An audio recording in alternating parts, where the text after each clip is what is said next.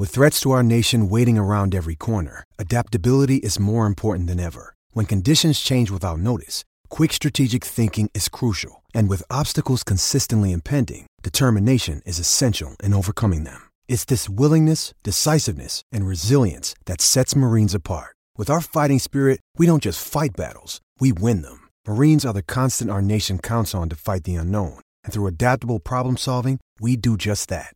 Learn more at marines.com. Find a fresh take on a fall getaway to Wilmington, North Carolina and beaches. Enjoy hiking trails in a state park, fresh seafood with a side of live music, and fall festivals galore. Then live it up along the Riverwalk in Wilmington's historic downtown. With 3 island beaches, Carolina, Curie, and Wrightsville, and a vibrant downtown, you get the best of the Carolina coast all in one place. Plan your fall getaway at WilmingtonandBeachesVacation.com.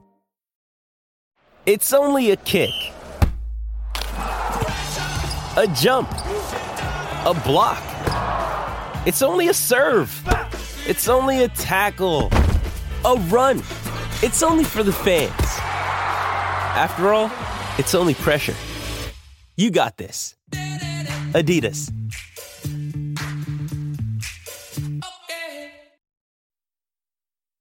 If you're not one of our Patreon members paying a paltry £1.60 a month, this is the sort of thing you're missing. 42 years ago on this very day, Colin Lee became the only Spurs debutee in history to score 4 goals. What did that feel like? We ask him here. To get more Spurs Show every day, give our Patreon a try at patreon.com/Spurs Show. If you don't like daily Spurs Show news and interviews, cancel immediately and we'll refund your $1.99. Now, on with the show. Right, we're now joined by, a man who will forever be in the history books of Tottenham Hotspur. The first and still the only player ever to score 4 goals on his debut. We're joined now by Colin Lee. How are you, Colin? I'm very good, thank you, Mike. Lovely. Thank you so much for joining us today for the Spurs Show. It's a pleasure. It's good to hear from Spurs for a long time, actually. Yeah. So, obviously talk about what happened, and my experience there was fantastic, yes, to be fair. Absolutely. It certainly was. Now, before Spurs, I mean, you were actually playing in the 4th division for Torquay United under the famous manager Franco Fowle. What was he like as a manager? Well, Frank was he was sort of retiring out of it slightly. Right. And he was mentoring a young manager called Mike Green, who was an ex-player for Torquay United. So Frank did a lot of the signings. It was him that I spoke to, me and my father. And Mike really organised the training programs, etc. So Frank was still there as the manager, but he was like mentoring Mike through. So yeah, we got on really well. I still see Frank every so often now. Oh, really? Oh, how lovely! 90. Yeah, I was about to say how. Yeah, he still lives in Torquay. Him and his wife. Amazing. So. And when I went back to Torquay a few years ago as the chief executive, Frank was a person I seen most weeks because I invited him to most games. So, he's a lovely guy and still very passionate about football. Oh, that's amazing. Now, Spurs obviously at the time were in the 2nd division, and after a strong start, started to drop points. I think it was to Hull and Charlton. And then they had injury problems. There was John Duncan, Chris Jones, who were getting injuries. When did you know that Spurs were looking at you? How did the approach come along? Well, I went in for training on I think it was a Thursday morning. Could have been a Wednesday, actually, but I'm not 100% sure on that. But anyway, we went into training as usual. And one of the trainers, Mike Hickman, who did a lot of work with me as a player, he said, the manager wants to see you. You're not to train this morning. And I thought, what have I done wrong? So I sort of sat in the change room and everyone disappeared. And I didn't know, I didn't have a clue what was going on, So, and then Mike came back and said, look, as far as I'm aware, there's a couple of clubs interested in you, and the manager wants to discuss that with you. And I thought, well, fantastic. I didn't anticipate it being Spurs, and the other club was Nottingham Forest at the time. Anyway, I went to see the manager, and Frank said to me that they'd agreed a deal with Tottenham. They were going to accept the highest bid, and Tottenham's were the highest bid. So that was that. And he said, "Look, make your way home." Yeah. My wife was at home and basically pregnant with my daughter. Oh wow! I went in and said to the wife, she said, "What are you doing home?" I said, "Well, I think I'm going to sign for Tottenham Hotspur." She went, No, what are you doing at home? So, and then, then the most, what can I say, proud moment really in that period of finding out I was going, and then I received a phone call to be told that Bill Nicholson was picking me up from Paddington Station. Wow, amazing. And that was just an amazing feeling that such a great guy was actually picking me up and taxiing me to Tottenham, That's amazing. And that's what happened, So and it was brilliant to meet Mr. Nicholson, who just talked me through the whole thing. He was such a calming influence. Because what people forget is that you were only 21, which is young, and also it was young. It was young at that time. It was young at that time. It seems to be getting younger. Yeah, absolutely. And also it was such a whirlwind few days. I mean, I'm sure you didn't expect to go straight into the side, but literally 2 days later, there you are running out on the White Hart Lane pitch. Yeah, it was bizarre, really, because you mentioned John Duncan, you mentioned Chris Jones, but also Jerry Armstrong was injured as well. So the only two left really were myself and Ian Moores, and to be honest, I was slightly injured in that game. Were you really? That game, I never knew that. Yeah, really? yeah. I had an Achilles tendonitis which flared up every so often, and at one stage it was questionable whether they were going to sign me because of that injury. Wow. But it went through, and obviously it went through, and then I was staying in a hotel at Ware, and it was close to where John Duncan lived, and to be fair, John came to see me and invited me to his house on the evening, and I met him and his wife, and I think they had a young daughter then. I'm not sure, but I think that was how it was. Anyway, we ended up playing cards, and I think it was John's way of taking the pressure off me. I mean, it was John Duncan, who still is a really good friend of mine, and I see him every so often because he works for the LMA, and I see him. Yeah, I've seen him a few weeks back, actually.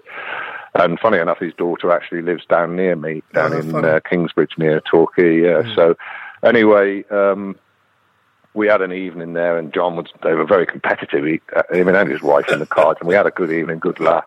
And he said, "Oh, would you like a glass of wine?" I went, No. He said, "Oh, you've got to have one. We're having one." And I think it was his way of just sort of realising that obviously it was a huge step for me, and how could he help?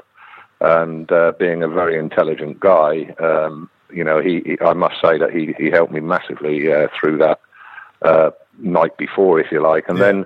He arranged for Don McAllister to pick me up from the hotel the following day and take me to the stadium, and Don did that. We went through, and he sort of didn't talk too much about the games or stuff like that, but he was my taxi in and out of Tottenham that particular day. So yeah. I mean, the amazing thing about the game, obviously, as I mentioned at the top there, you're the first and still the last player in the club's history to score 4 on the day. But I think Jimmy Greaves scored a hat-trick on his debut against Blackpool in the early 60s. And the other great thing about it is it was a Division 2 game, and yet, because obviously in those days, not as much now is televised. It was on Match of the Day. You can still watch the game on YouTube. I checked yesterday; it's got like over 70,000 hits on it. And that's the lovely thing about that. You've still got this lovely visual history of that game. How admit it now, how many times have you gone back and watched that on YouTube? I've watched it a few times, to be fair. And my daughter every so often plays it to people. Yeah, and still embarrasses me at times with the hairstyle. But but no, I mean, I think, going on. I mean, to be honest, the other thing, another little story. As I went in the changing room prior to the game, it's all sort of laid out, and the white shirts of Tottenham hit you in the face. It's just a fantastic feeling, And Peter Taylor, who was in the team, obviously, and Peter was like the Joker in the changing room, believe it or not. And Peter was a fantastic, but he came over and he said, "Oh, I'm Peter Taylor, pleased to meet you." And I shook his hand, and he had a false thumb, and his thumb came off. And it was Peter's. And if you know Peter, that is Peter. You know what I mean? He's on our show next month, funny enough, in London. Oh, right. Peter's coming down, bizarrely. So I'll certainly ask him about that and his Norman Wisdom impressions, which are obviously... Oh, his Norman Wisdom, yeah, that was a regular thing. Yeah. And don't forget, obviously, it was quite a young team, really, with the likes of Hoddle, 19 then, and McNabb in midfield, and your Terry Naylors, your Peter Taylors, obviously. I mean, it was a fantastic team. Where Steve Perriman was younger then, and Steve actually lives near me here as well. Right. So, it was. I mean, going out in that game was obviously something I'd never experienced, but I tried to mentally block that out, and. I can remember in the changing room, Keith Birkinshaw was actually away. That's right. Yes. He was don't know why it was. It wasn't Keith Birkinshaw. It was actually Peter Shreves, I should say. And they had a centre half, Taylor, I think it was, a big guy in that. And he said they were going through the markings at corners, and I said, "Well, I'll pick him up." And I can remember this day, Steve Perriman has often said that as soon as I put myself up for that, he knew that was I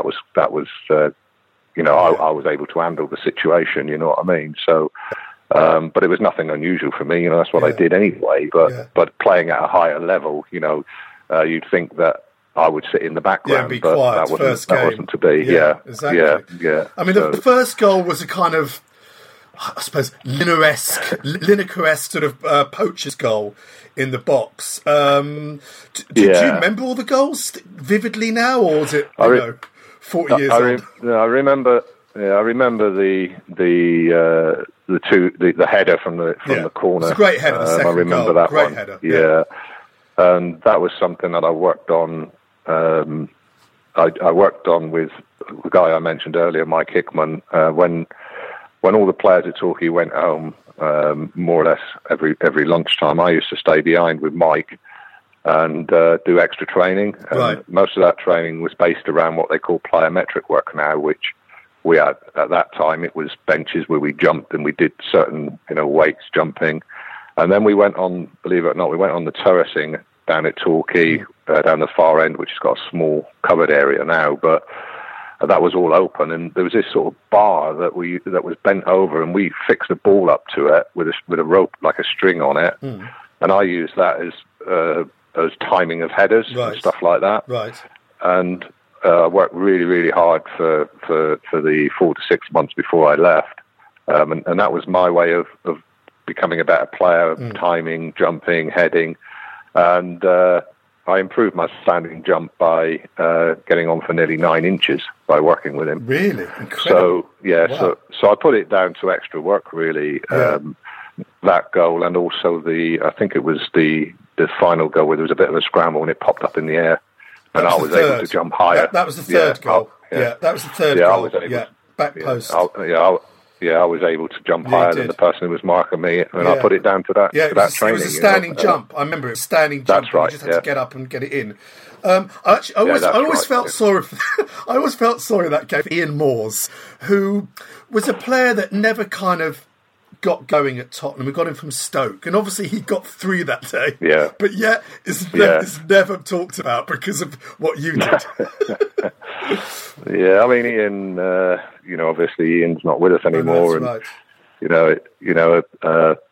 He was a really liked player in and around the change room area, and probably, as you just said, in that game, deserved a lot of credit. Again, he worked up front with me.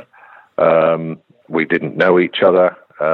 Ian was quite a laid-back person. He wasn't a loud person in the change room. He was laid back. He more or less got on with his job. It's as simple as that, But yeah, I know what you're saying. It was me taking away his chance of a bit of glory. I took the match ball and he took another ball, which really?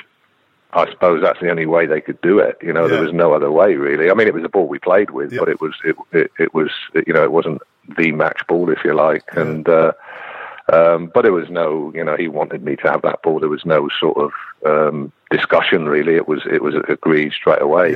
So. But yeah, he was he was like I say, he was a laid back person who just did his job and was liked in the change room, and probably didn't get the chances that maybe one or two of the others got. For what reason, I don't know. I really don't know. Those goals you got that season were absolutely key in getting us back up that season. I remember there was 2 against Blackburn, 2 against Stoke, and really crucial games away at Millwall and Notts County. Do you still remember any of those? I don't remember the goals. I remember the Blackburn game, because I remember... well, actually, in the Bristol Rovers game, Bobby Gould was on the opposite side, and Bobby came up to me afterwards. And in the Blackburn game, I think I'm right in saying that Gordon Taylor was playing for Blackburn. Right. And he was one that stuck in my mind, really. I'm pretty sure he played in that game. And maybe that's the reason why I remember that game. I remember scoring the 2 goals. I was still sort of... because I couldn't play in the other. I was injured after the Bristol Rovers game. Yes. And that Achilles tendonitis flared up massively after that. So I was out, and then the Blackburn game brought me back into it again. I remember that game. I don't remember the other 2 games. Fair enough. I mean, you missed the sort of, because we had a little bit of a blip near the end of the season. You missed the last 2 crucial games when we needed 3 points to go up against Hull at home and obviously Southampton away. Did you attend those games? Were you part of the dressing room? I did. Yeah. I mean, those 2 games were crazy. I mean, I still remember the night there yesterday. Hull had already been relegated, and we had a bit of a disputed goal. And I remember Perriman sort of just kicked the ball out the goalie's hands, and the ref had to allow it because it would have been lynched by the fans, I think. And then obviously Southampton, we had to get a point. It must have been incredible for you to go. Because, I mean, again, you joined late that season. You didn't begin the season. Yeah. To go from Division 2, and now you're playing at the top flight. I mean, that must have been unbelievable. Yeah, and I think the attitude, which was attitude's probably not the right word, but the understanding as Tottenham as being such a big club, and obviously a top club. In the top divisions for so long, and now we were in that division, and for the first time in the whole of my career, we had a meeting on a Monday morning, and if we drew away from home, it was looked upon as being a disaster. Right. We were expected like a Manchester City now, a Manchester United, a Tottenham now, and we were expected to win every single game. And there was no. I'd never experienced that before. Because if we got a point away from home with Torquay United, everyone was jumping over the moon, but this was a completely different target, if you like, which I'd never experienced before. And we used to go in and have the meeting, and I think we had bottles of milk then. I'm pretty sure we did. And we sit there, and it was sort of, there was no sort of, there was a analysing of the game, but that was done through, obviously we didn't have any technical stuff then, it was just done through visual really, and what they could get from video or whatever, you know. But that was most Monday mornings, if not every Monday morning, and as I say, it was looked upon as not being good enough for Tottenham if we drew away from home. The particular game, Hull, which you referred to, I mean, we absolutely annihilated them and couldn't score. That's really. Right. And I remember after that game that Keith Birkinshaw came in, and I'm pretty sure it was this game. He said, "Well, you've blown it. You've blown it, lads. It's all over. You've blown it," and didn't stay in the change room and walked out. And I thought, this is strange, right?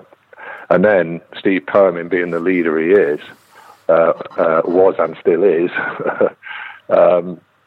he got us, stood up and went, you know, got us sort of, I know he said something and got us together.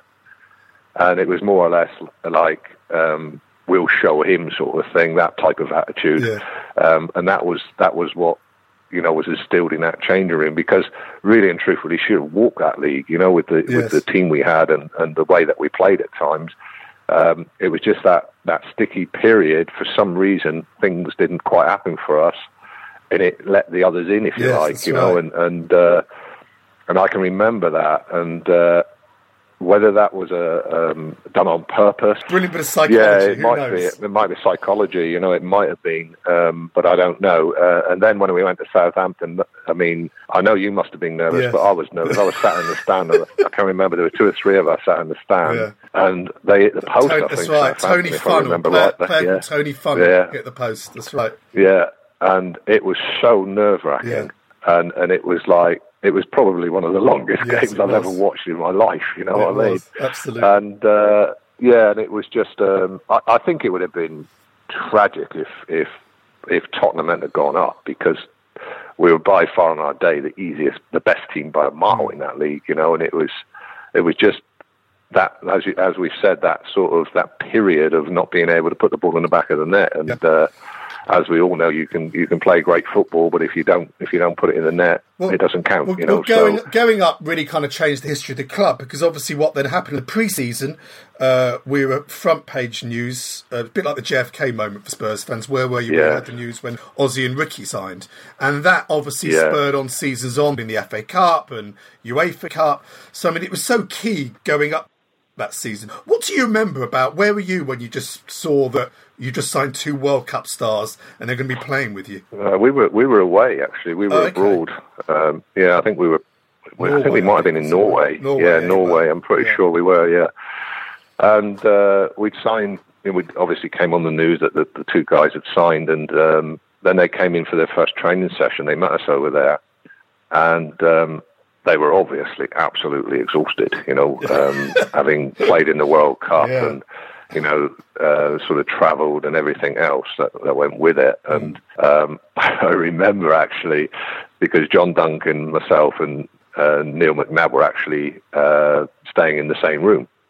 And obviously they were midfield players to a degree. I mean, Ricky was arguably more of a striker, if you like, that type of player.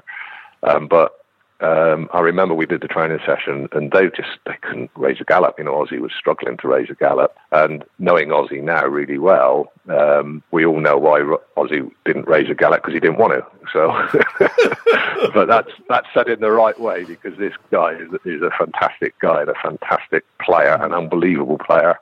But he had his own way of dealing with his own body, if you like. Let's put it that way. Yeah. And he wasn't ready to be. You know, he'd been flat out for all this period and won the World Cup. And hang on a minute, I need a bit of a rest here. And so he wasn't there to prove anything. He was there just to get through the training session, or just to loosen down, really. Yeah. So really, and we came in afterwards, and Neil McNabb went, "Wow," he said, "I can't see him taking my place. He's in blah blah blah." Like John Duncan, who I said earlier, who's got, you know, high intelligence, went, "Oh, hang on a minute, Neil." But you know, he's obviously like not put anything into that today, and he just won the World Cup now. Oh, you never take my place.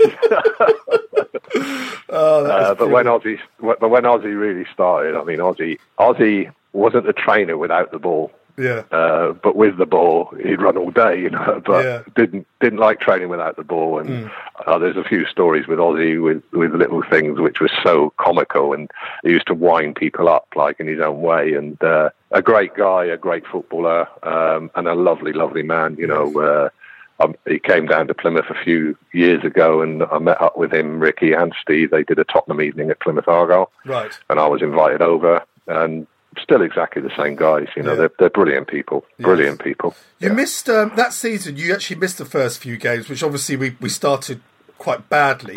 And then you came back for the win against Bristol City, and then you scored in a really great away win at Ellen Road. I don't know if you remember that one against Leeds. Yeah, I can. Yeah.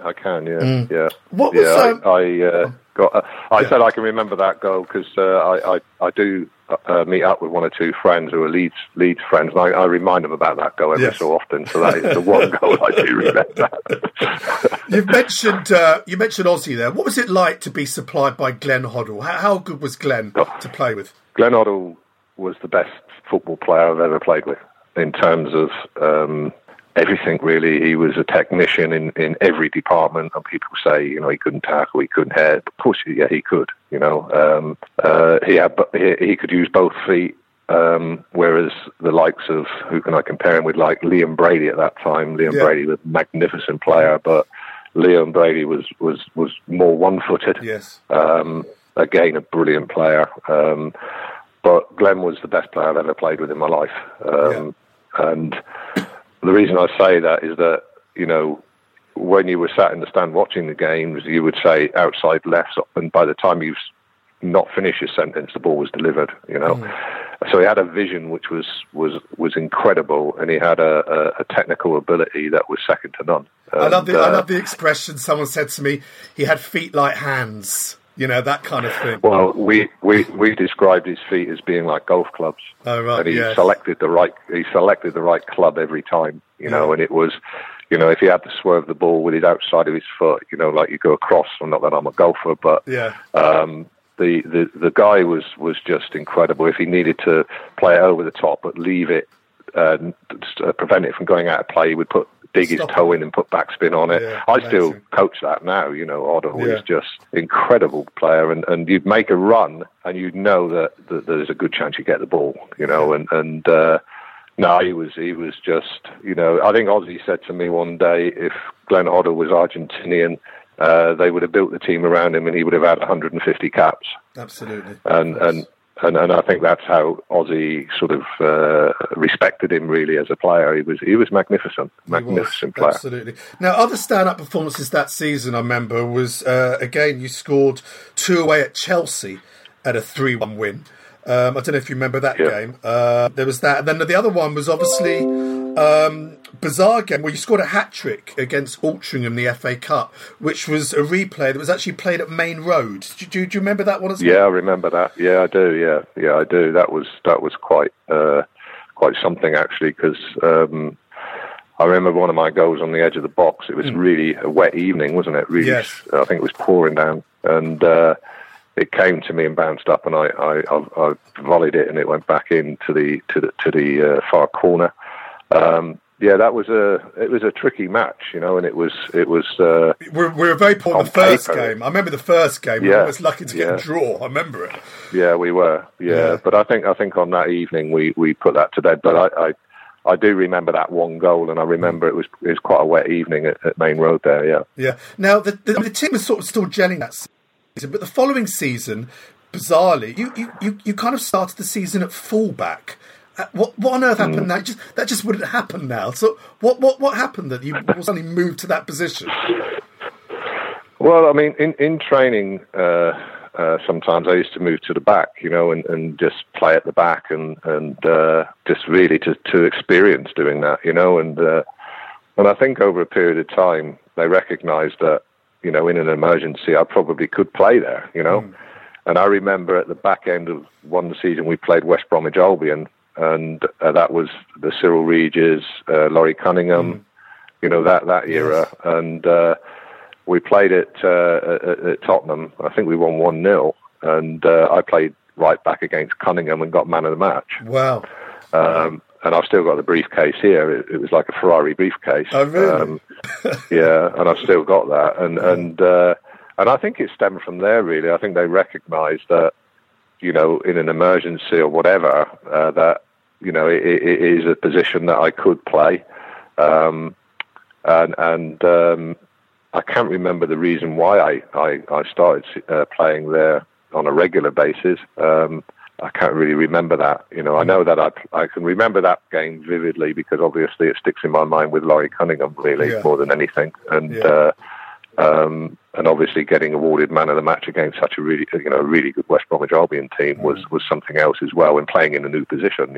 So I do remember that game, but I can't remember many other games. No. Do you think that kind of affected you? Because you only sort of managed to play 9 games that season, and then Chelsea came in for you. And maybe there's a link with you scoring 2 goals against them at their place the season before.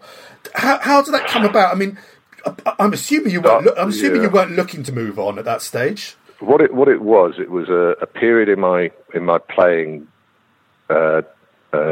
experiences, really, my playing career, where I'd lost all my confidence for some reason. Really? Oh wow. Yeah, and this is something that I've never really opened up to, and whereas at Torquay, at a smaller club, and this is obviously not happening now, but when I was at Tottenham, you were more or less left to get on with it yourself, and I needed help, and I didn't know who to turn to, Whereas at Torquay, I had this Mike Hickman who we went training every day.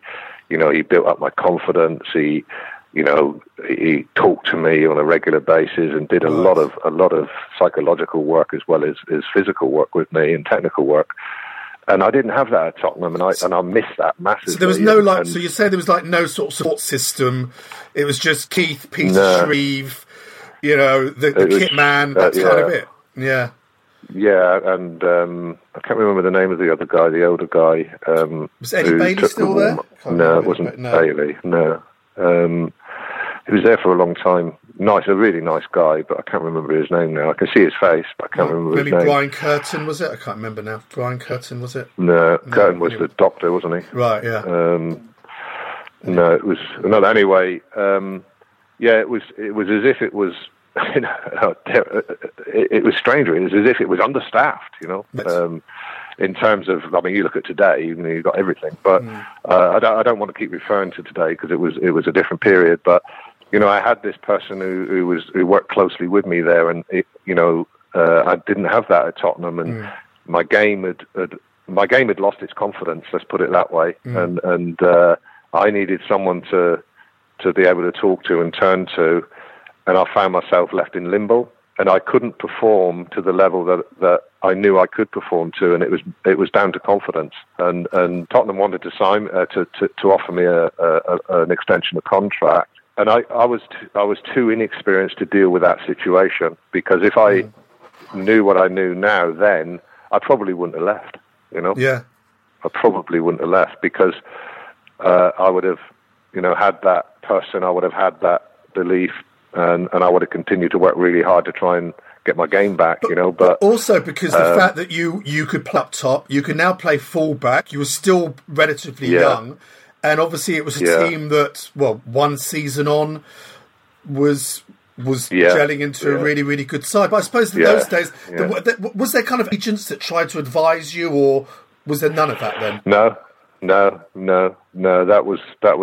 No, we didn't have agents. I never had an agent. I think that was just before that started. Yeah. It was a very, very lonely period in my playing career, which I look back on now and think, I should have dealt with that. I should have been big enough to deal with that, but I wasn't. So, and then as you've just said, Sir Geoff Hurst was the manager at Chelsea. At that time, that was probably a pull in some way. It wasn't. I spoke to my dad, and my dad said, "Well, are you sure you're making the right move? It's your decision." Mm. And I'll be honest with you, I probably took the easiest way out. Which in hindsight, I had fantastic period at Chelsea. We had our ups and downs there. Yeah. But I really enjoyed my time at Chelsea. But having said that, if it happened today, I think I'd face the problem. I'd deal with it differently. And Tottenham's and not just because you're on the phone, but Tottenham's a fantastic football club. And the period there where it was regrowing, if you like, and I could have been part of that. Your Archibalds and your Crooks and all them came in afterwards, and who knows? I might have been competing with them. I might have been playing in a different position. Who knows? We'll never know. Yeah, but I think there must have been. It's an interesting point you raised, because I'm assuming in those eras, sort of late 70s, there must have been loads of players like you that age who were told to leave, told to re-sign here, all those things need the proverbial arm around the shoulder, motivation, encouragement. So I don't think you were unique there. I just think it just wasn't in the game. No, it wasn't, and it's sad really, because I've seen some fantastic football players, better players than me, not make a career out of it, and to me that's sad. And I think we can look at the academies now, and we can pick in. We can pick them to pieces if we want to. We're not creating leaders anymore and all this and that. But ultimately, I think the academies are giving the players a far better chance than what we had. They're actually dealing with mental problems like I had. Really, they're dealing with those. I think mentally they're probably producing stronger players in some respect, albeit there's this leadership which is missing in certain areas, maybe because, things are done for them, on a plate really, maybe too much is done for them, but that's the way the game is, we are producing some fantastic players. I mean, the future of England is looking pretty good at the moment, dare I say, but it is, we've got some really good young players and that's come from the academy setups, which, as I know, sometimes take about 10 years to start producing properly, And I think that's what's happened with England. It's taken that long for us to start producing these great players, your Rashfords and many more, will bring England back to where we should be, in my opinion. Well, I hope you're right. I mean, you mentioned there Chelsea, then obviously went on really successful management as well. So when you look back, I can't believe it's actually, this is almost 40 years ago. When you look back, 40 years back, what does, Tottenham kind of mean to you now? Tottenham is a club that's still very, very close to me. I'm still connected with Chelsea. I run a development school down here for the Chelsea Foundation on a Thursday evening, this evening actually. We've got about 80 players in that school. It's an elite school really. We call it the Chelsea Foundation Advanced Centre. So I'm still involved in football with them in that respect. But Tottenham is a club that has never left me. It's something that, people say to me, is it Tottenham or is it Chelsea? And I have to say that, because I was at Chelsea longer and everything else, that and I do some work for them, that Chelsea is close to me and probably closer than Tottenham. But Tottenham are always there. The experience they gave me, the players I met, the size of the club, the chairman and his wife at that stage were brilliant. I can remember we went on a more or less around the world tour with Tottenham at the end of one season. It might have been my first season or second season, I'm not sure now. We played in the Japan Cup, the first ever Japan Cup. And we actually, believe it or not, we ended up playing Dundee United in the final of the Japan Cup. You had to go all that way to play Dundee. Yeah. And we ended up winning the Japan Cup. It was the first time that I experienced boot sponsorship, because Aztec, who were there then, wanted to sponsor my boots, and I think I had the right name for the Japan Cup as well, so Lee was quite popular out there. And my wife, what they did is they flew the wives and children and all that out to Bermuda, and we flew halfway around the world from Japan to Bermuda to meet them there. And Sidney Well and his wife fell in love with my daughter, who was a young baby then, and she had first class all the way over, and my wife was quite relaxed out of the back, Nice. So, you don't get that anymore, absolutely. and I just think Tottenham And what's happening there now is something that everyone deserves. You know, it's a huge club. It's a club that is highly respected within football. And, you know, that short period of time I was there, I did everything I could. And I'm just pleased that the goal difference, I think it was, that got us promotion. Yeah. I had something to do with that, absolutely, to be quite honest. Yeah, absolutely did. Colin, thank you so much. That was absolutely fascinating and just wonderful to hear your memories 40 years on. I'm feeling old myself now. Thank you so much for your time. It's been no been problem, Mike. It's been a pleasure. And if you want to give me a call anytime, please do. Thank you very much. Lovely. Thank you so much. Have a great day. Thanks a lot, Colin. To get more Spurs Show every day, give our Patreon a try at patreon.com/Spurs Show. If you don't like daily Spurs Show news and interviews, cancel immediately and we'll refund your $1.99. Sports Social Podcast Network. Okay, round 2. Name something that's not boring. A laundry? Ooh, a book club. Computer solitaire, huh? Ah, sorry, we were looking for Chumba Casino. That's right, ChumbaCasino.com has over 100 casino-style games. Join today and play for free for your chance to redeem some serious prizes. ChumbaCasino.com. No purchase necessary. Void where prohibited by law. 18+ terms and conditions apply. See website for details.